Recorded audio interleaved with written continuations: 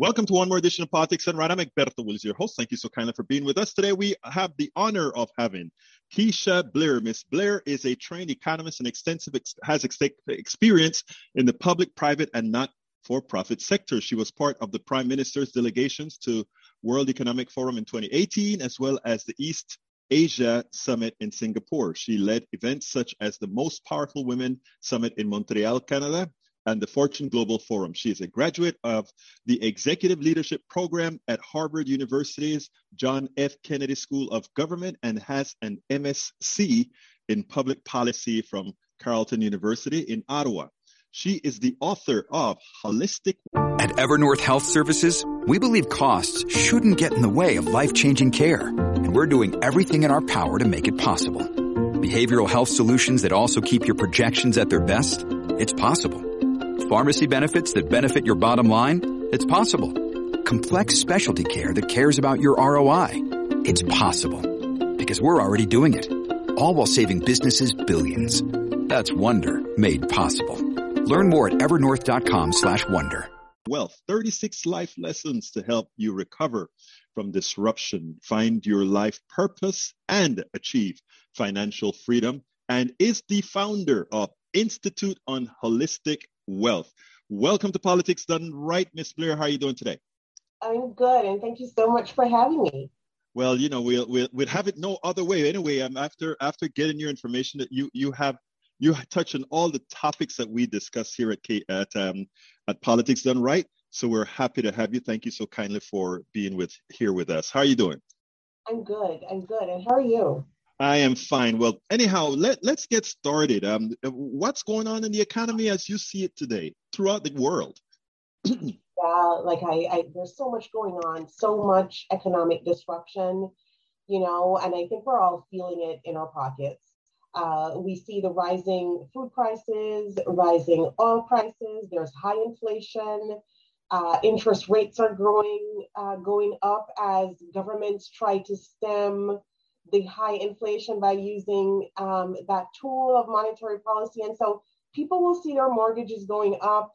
They'll see the cost of living going up, and it will seem tight because salaries have been stagnant. But that's what's going on. And we know with the Russia-Ukraine war, that has caused several, disruptions to transportation, supply chain disruptions. Several products such as wheat, with the Ukraine being the world's breadbasket, have been affected. So I think that's what we're seeing. There have been predictions that it will get worse. We might be going into a recession towards the end of the year. Let me stop you there because I hear those predictions all around. What are your thoughts and not the predictions? Because as an economist, what's your own belief as far as when you look at these stats that are really out there? Because I have some myself.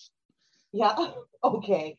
I definitely. So I do think that we will end up in some sort of a recession, based on when you look at history. And I did mention in my book too that, we've seen these crises before. I did mention the 2000 to 2009 period as the lost decade. And I had mentioned in the book too that I'm hoping that this one won't become another lost decade, but it's looking likelier and likelier given what's happening globally and geopolitically. Now, I do think we are headed there. But we have to watch to see what's going to happen. But as an economist, the signs are there, and it's a hard balance, right? With increasing interest rates, it's a hard balance with what's going on with war, with COVID-19. There's so many factors at play. Ms. Blair, I am not an economist. I'm an engineer, but who studied economics in college as well.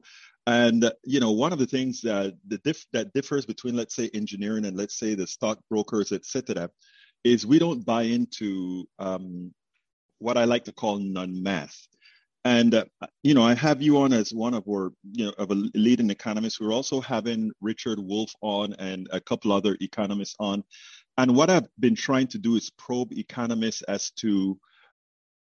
Families have a lot going on. Let Ollie help manage the mental load with new cognitive help supplements for everyone 4 and up, like delicious Lolly Focus Pops or Lolly Mellow Pops for kids. And for parents, try 3 new Brainy Chews to help you focus, chill out, or get energized. Find these cognitive health buddies for the whole fam at ollie.com. That's OLLY.com. These statements have not been evaluated by the Food and Drug Administration. This product is not intended to diagnose, treat, cure, or prevent any disease.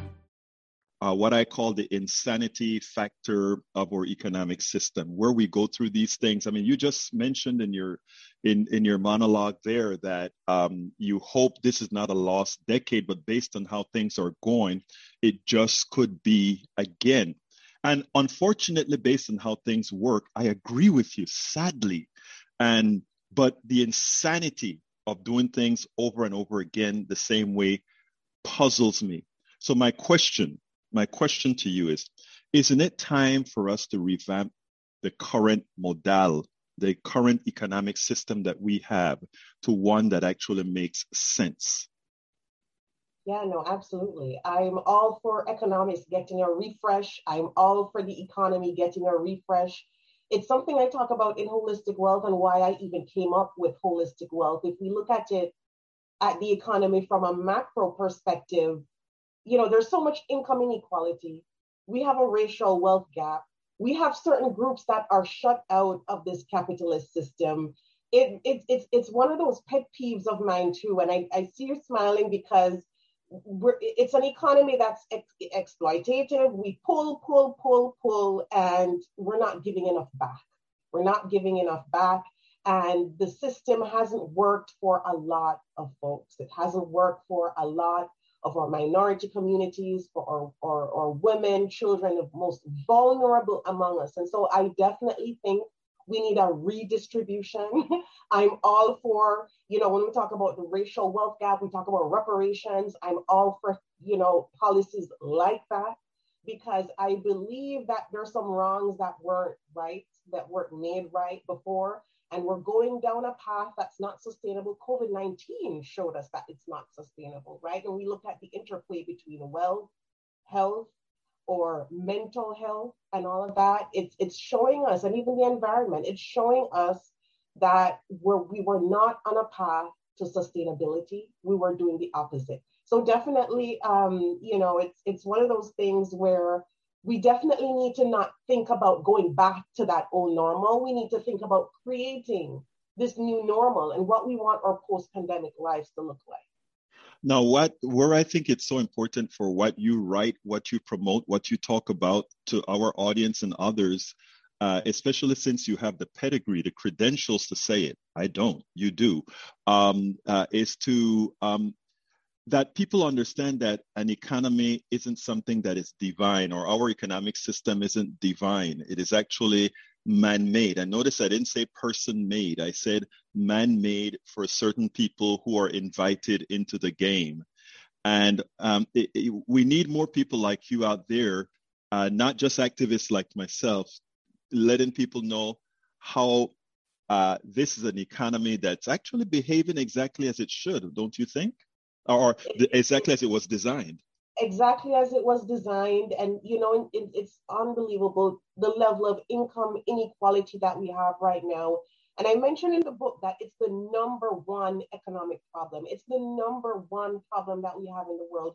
When you look at the growth in incomes of billionaires during the first half of COVID-19, when you look at certain companies and how they profited from this, it's just unbelievable. And so we've set up an economy where a few benefit and the vast majority don't. We saw where the deaths took place. We saw the people who were most vulnerable out there, the essential workers, transportation drivers, mechanics, people going out there and facing it and dying, while others were more protected. Now, I do believe that we can, if there's that will, we can shape our economy to be more inclusive and to be more equitable. And I think that's the route we need to go when we look at our post-pandemic lives. We can absolutely reshape. We can absolutely start to right some of those wrongs.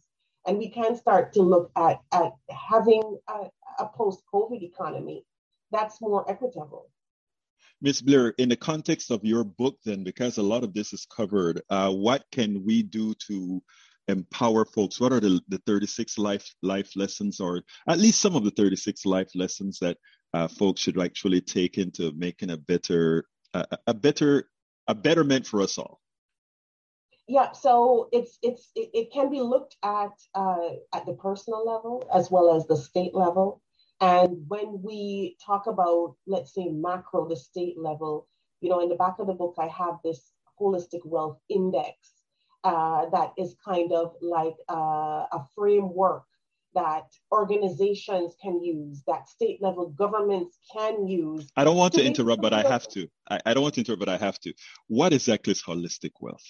Yeah, so holistic wealth is the interconnection between these critical pillars. So it's the financial wealth, it's the mental and emotional health, it is your physical health, and your life purpose and spirituality and relationships as well in that. So all of that, I think, is that interplay between all of those factors, and why we need to look at our economy more holistically. We need to look at our personal finances and our lives more holistically. We've seen the great resignation wave. That's also part of that organic trend towards, I want to live a life that's more authentic. I don't want to be just a number or stat. I want to live that life that gives me that balance, that joy, that meaning. And that's what we've seen, some trends here that have been basically predicated on this whole holistic wealth concept now for some time. It's just that it wasn't there before in terms of a book, and it wasn't there in terms of our vocabulary or way of communicating it. But all the trends that we're seeing now with the passion economy worth over 80 billion, with the great resignation wave, with people looking at how they can live a more meaningful life. I mean, COVID-19 has spurred that. So when we think about holistic wealth, when we think about organizations, when we think about governments around the world, this is a tool, this is a framework that we can all use to shape this post-pandemic era. And it's so funny, in the book I talk about a little about economics too, and how we focus too much on our so you have these moral resources and the economic resources, and we focus too much on our economic resources, not enough on our moral resources. And our moral resources are our relationships, they're our people, our labor force, the partnerships, the way we collaborate to help each other, the way we reach out to help each other. Those are the moral resources that we'll need to pull in. We need to have an economy that's more focused on our moral resources when we shape our post-pandemic world, rather than those economic resources that we always think about. And so what we think about is in extractive terms, in exploitative terms. When we think about it in more moral terms, then I think we'll come closer to what we want that life to look like, what we want our economies to look like. Ms. Blair, I mean, I could not have said that any better. You're speaking directly to everything that I preach.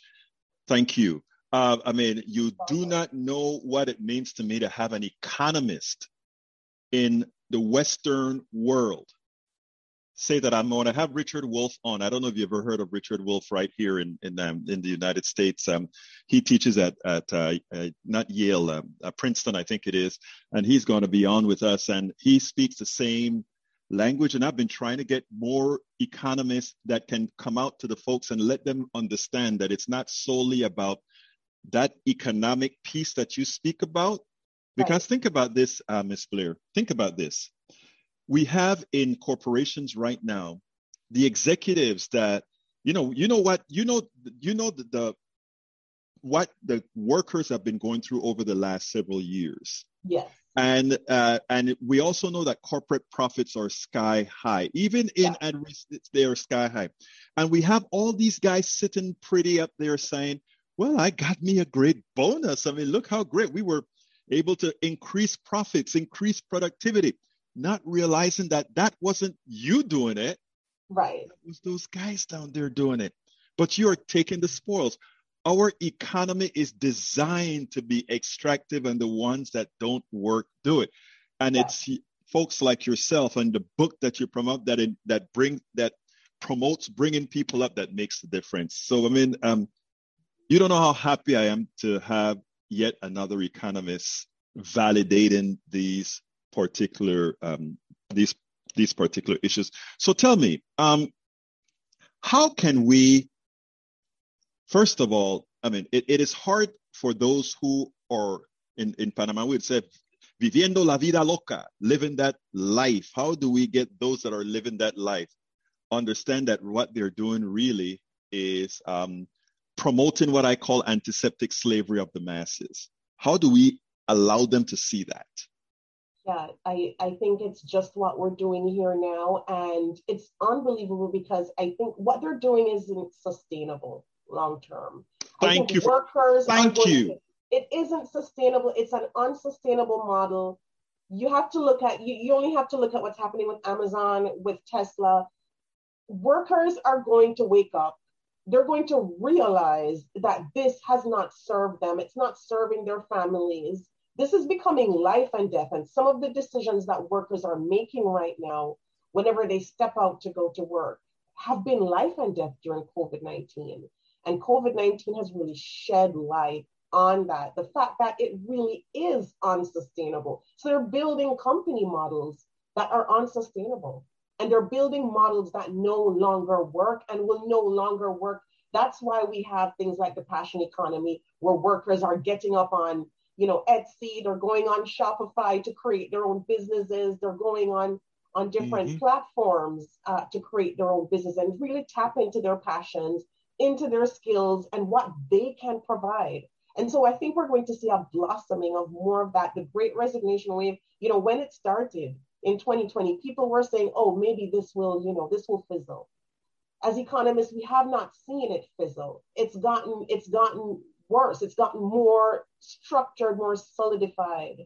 And I think it's something that they're going to have to wake up and realize. And companies they are waking up and they are realizing. So let's hope that it's for the good of all, it's for the benefit of all workers, that they do wake up and realize it's not sustainable. And of course, there are people out there, other economists like myself, who are also talking about this, trying to raise more awareness. You're also talking about it, and people are talking amongst themselves.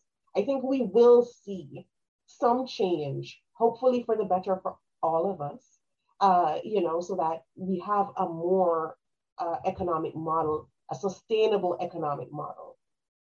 Gar Alperovitz, he's an economist, a professor out here at, I think, I don't remember I don't remember where it's at. He's a historian as well, which university he works with. But he started to talk about the collective, where instead of Exxon being run by all these executives, et cetera, that it's they have a collective body and they grow together or they fail together. And if they fail, they fail. If they grow, they grow. But everybody partake of the spoils. It is, as you said, it is something that I think, given the unsustainability of the economic system that we have, that we're going to have to get to. Now, fighting that 10% that controls everything, those that we call the managerial level, et cetera, et cetera, et cetera, they're powerful. They're the ones that control the media. They're the ones that control everything. So let me give an example. Programs like mine actually get throttled. So I don't know if you know the term throttle on the internet, so we get throttled.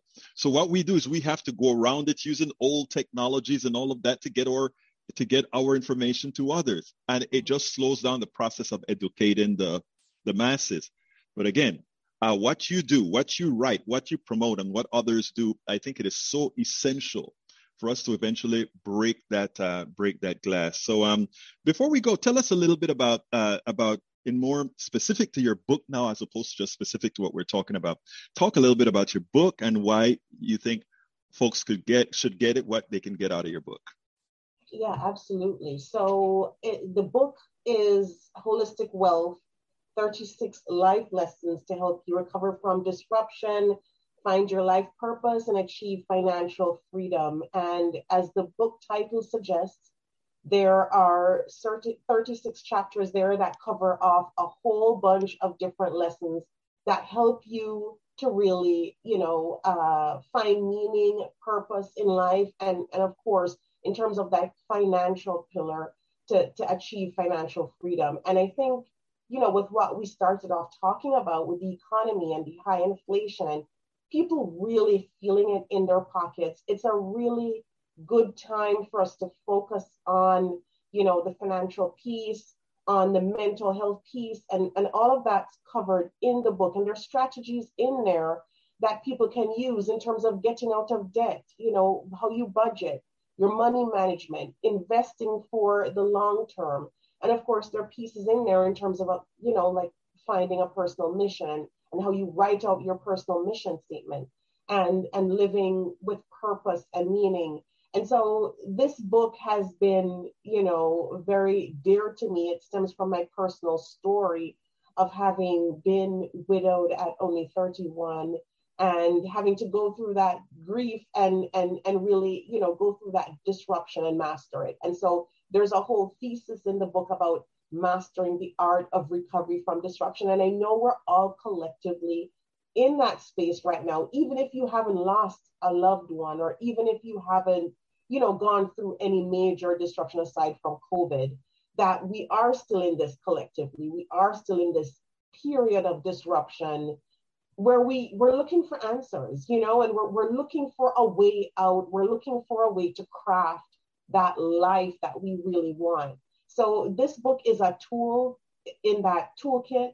It's very good for really getting practical tips and strategies for crafting that, living a life of holistic wealth. And so it's available everywhere online right now, and in bookstores, and people can just grab a copy. It's also a great gift to give, and it's so in line with what we've been talking about and how people can really take hold of their lives, get their power back. Because I know with this economy, a lot of people feel powerless. A lot of people feel like they've lost control of their lives because of the type of income inequality and the wealth gap that we've seen. But here are some strategies here that can make you feel more empowered to take the decisions you need to own your life and to take back some of that control. So I'm happy to share it, and I'm glad that we can have this conversation, because there are things we can do. It might feel like everything's out of control, but we do still have a lot of control in terms of our own personal lives. Let me tell you, I never feel out of control. I always feel in control and going out there and getting a damn thing done. So, and that's what I try to promote on my program. And that's why I have people who think the same way, like you went out there and did something about it to empower others. So I think that is just wonderful that's out there. And I definitely want to promote not only personalities, but books and all of that, that's empowering people, as opposed to being, as you mentioned before, that extractive, taking something and leaving nothing back. The last question I always ask my distinguished guests is, what would you have liked me to ask you that I didn't? Wow, that's a tough one. It's usually so. It is tough. I can't think of anything. And I can't think of anything right now. I think the points that I brought forward are points that were perfect for the show and for people listening in. But yeah, I think it's been great. I can't think of anything. Well, you know what? That means I kind of did my job. So look, I appreciate that. Look, Miss Keisha Blair, a trained economist and with extensive experience, and the author of Holistic Wealth, 36 Life Lessons to help you recover from disruption, find your life purpose, and achieve financial freedom. It's been my honor to have you on Politics Done Right. Thank you so kindly for having been here. Absolutely. And thank you so much for having me. We spend a lot of time deconstructing the news, trying to parse it into a form that everybody can understand. We try to find those little nitpicks where it flies above the fray, etc.